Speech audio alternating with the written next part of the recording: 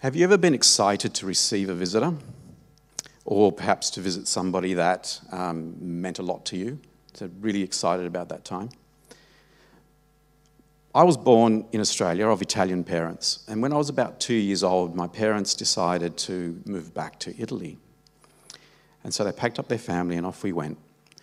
One great thing about Italy was that that's where pretty much all my aunties and uncles were, and they just loved us being around. And they gave us a lot of attention, a lot of affection. And I just reveled in that. I remember that as a little kid until I was 4 years old. And then circumstances led us to come back to Australia. And so I missed my aunts and uncles that used to be around us pretty much every day, one way or another. And when it came opportunity to visit them in holidays going back to Italy, it was a really great thing, something that I was really excited to do, really look forward to seeing them. And the odd occasion, one or two of them would come and visit us. But it was fantastic. I miss them a lot, and I long to be reconnected with them. And relationships flourish through our connection. The Christmas carol I have the pleasure to talk about today is the one we just sang. It's a hymn that sings glory to God for coming to be among us and visiting us in human form. The words of the carol were adapted from a hymn written by Charles Wesley in 1739, and it was titled A Hymn for Christmas Day. And as Virginia preached last week, Charles Wesley was meticulous in writing carols or hymns. He wrote thousands of the things, and they were theologically sound, just well based on Scripture. And this carol here is a call to worship Jesus, the Christ, declaring who he is and what he has done for us and what he continues to do in us. It succinctly proclaims the gospel and is jam-packed with truths and references from biblical texts. So much so that many a sermon could be written from it. But today I'll unpack for you that Jesus, who's also called Emmanuel, is God coming to be with us and to remain in us.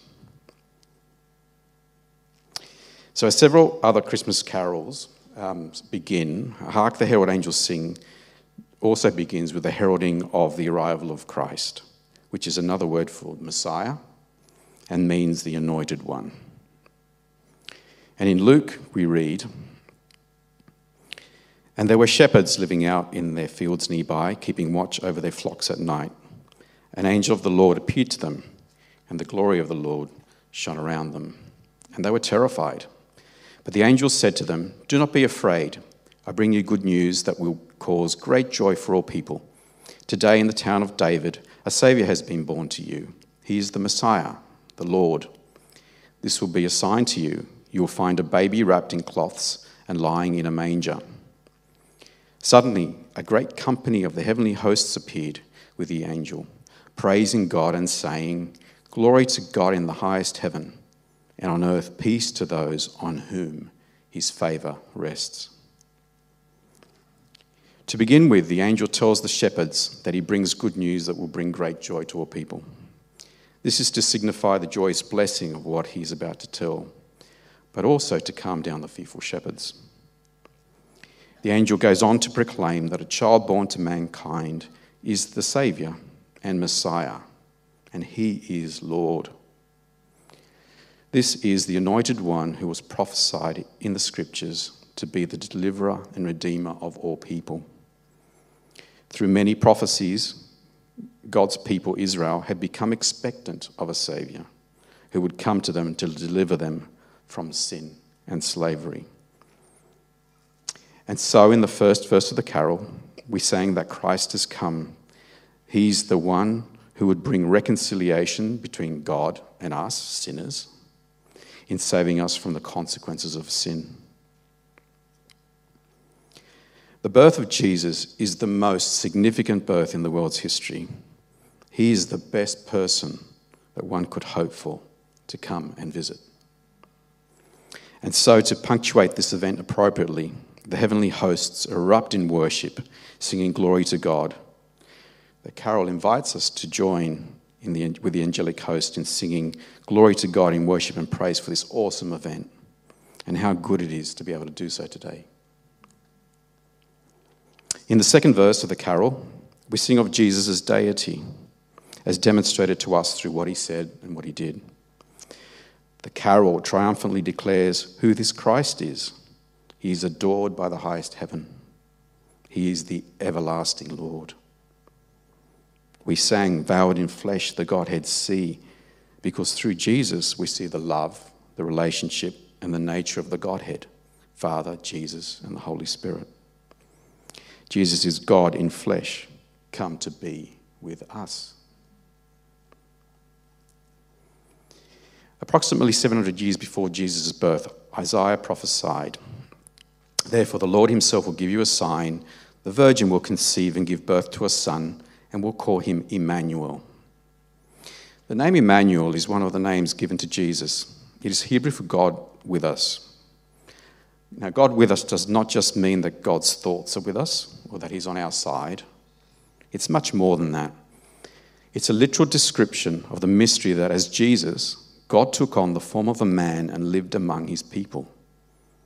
He put aside his glory, rolled up his sleeves, and jumped right into our humanity, taking on himself the rescue mission for mankind. And in Philippians chapter 2, we read, the Apostle Paul writes this, "In your relationships with one another, have the same mindset as Christ Jesus, who being in the very nature God, did not consider equality with God something to be used to his own advantage. Rather, he made himself nothing by taking the very nature of a servant, being made in human likeness. And being found in appearance as a man, he humbled himself by becoming obedient to death, even death on a cross." So Jesus humbled himself to be born into his own creation, in submission to the will of the Father, in an act of extreme service for us. Jesus shared in our humanity and communed with us. In becoming like us, he is relatable to us, and he has modeled righteousness for us. His focused mission and love for the people is consistently demonstrated through his actions and interactions. He taught and reveled in people coming to know about the kingdom of God, and he paid the ultimate price for our sins, bringing reconciliation with God, so that, as we sang in the third verse, no more may die, that we be raised from death, and that we are given second birth. Through Emmanuel as the incarnate deity, we can come to see that Jesus, who is adored in heaven and is Lord of all, adores us, is committed to us, and can be trusted with our lives and our salvation. Emmanuel demonstrates to us the passion of God to connect with his people, to show us the way and to give us life. But Emmanuel, God with us, did not just leave his disciples when he ascended into heaven. Before his crucifixion, Jesus tells the disciples, and we read this in John chapter 14, "If you love me, keep my commands, and I will ask the Father, and he will give you another advocate to help you and be with you forever, the Spirit of truth.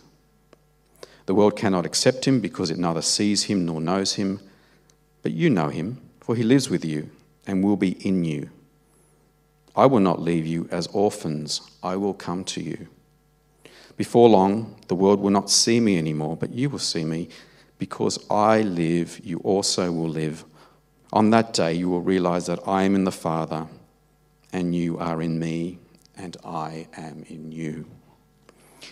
Jesus promises the disciples that even though he was soon to leave them in body, that he would remain in them and they in him. This promise applies to all who follow him. Jesus continues to be our Emmanuel. Jesus' presence in us means he remains connected to us and in communion with us.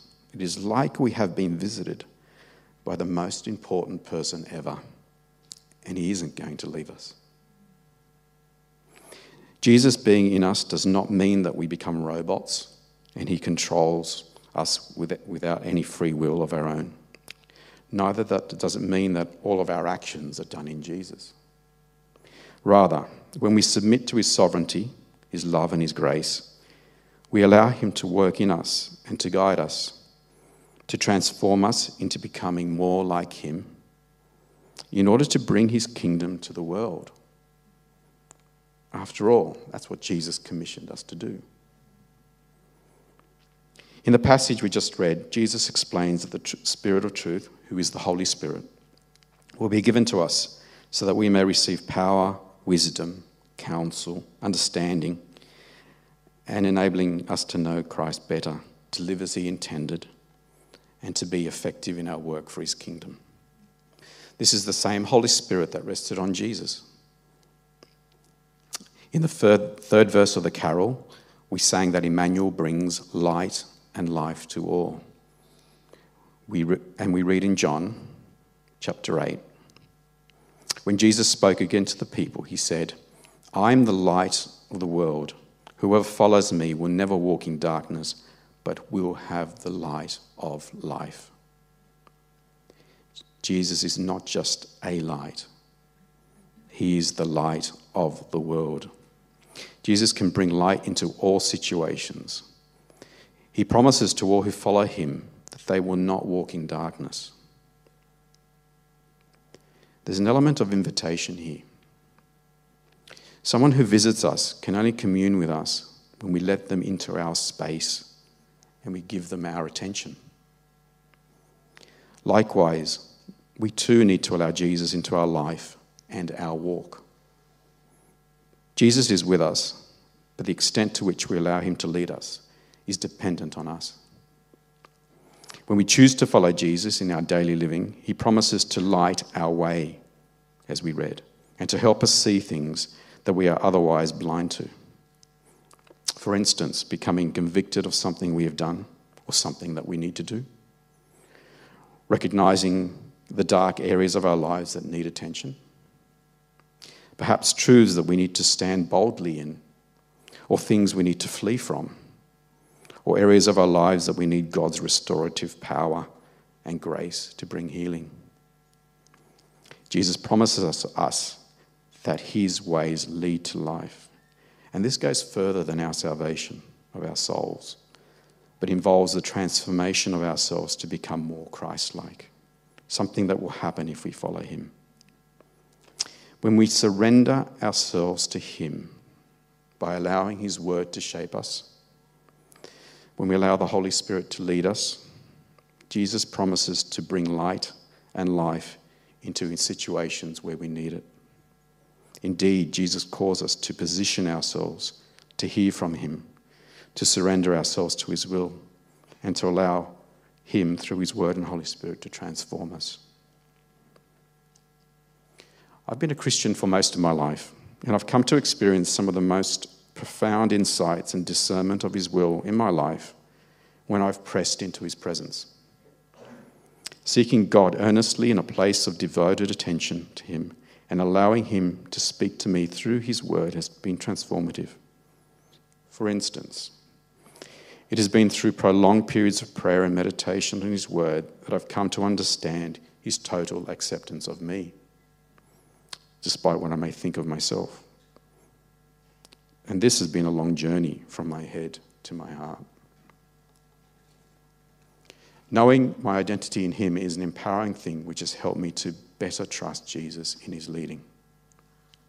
And also, listening to the leading of the Holy Spirit has at times highlighted areas where repentance has been needed and has brought me to a profound awareness of his mercy and grace in my life. In times of prayer and meditation on his word, I've come away with insights or promptings that I've needed, sometimes unexpected. But looking back, I've seen God's favour on my life in leading me. And being obedient to the Spirit's leading in these matters has often allowed doors to open to new things. This is Emmanuel, God with us.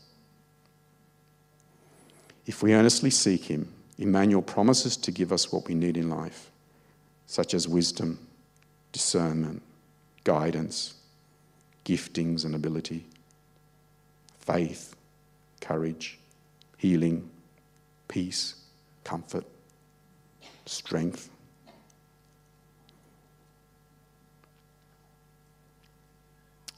So in concluding, Hark the Herald angels sings glory to God for becoming Emmanuel. The highest in heaven became flesh so that he would be God with us.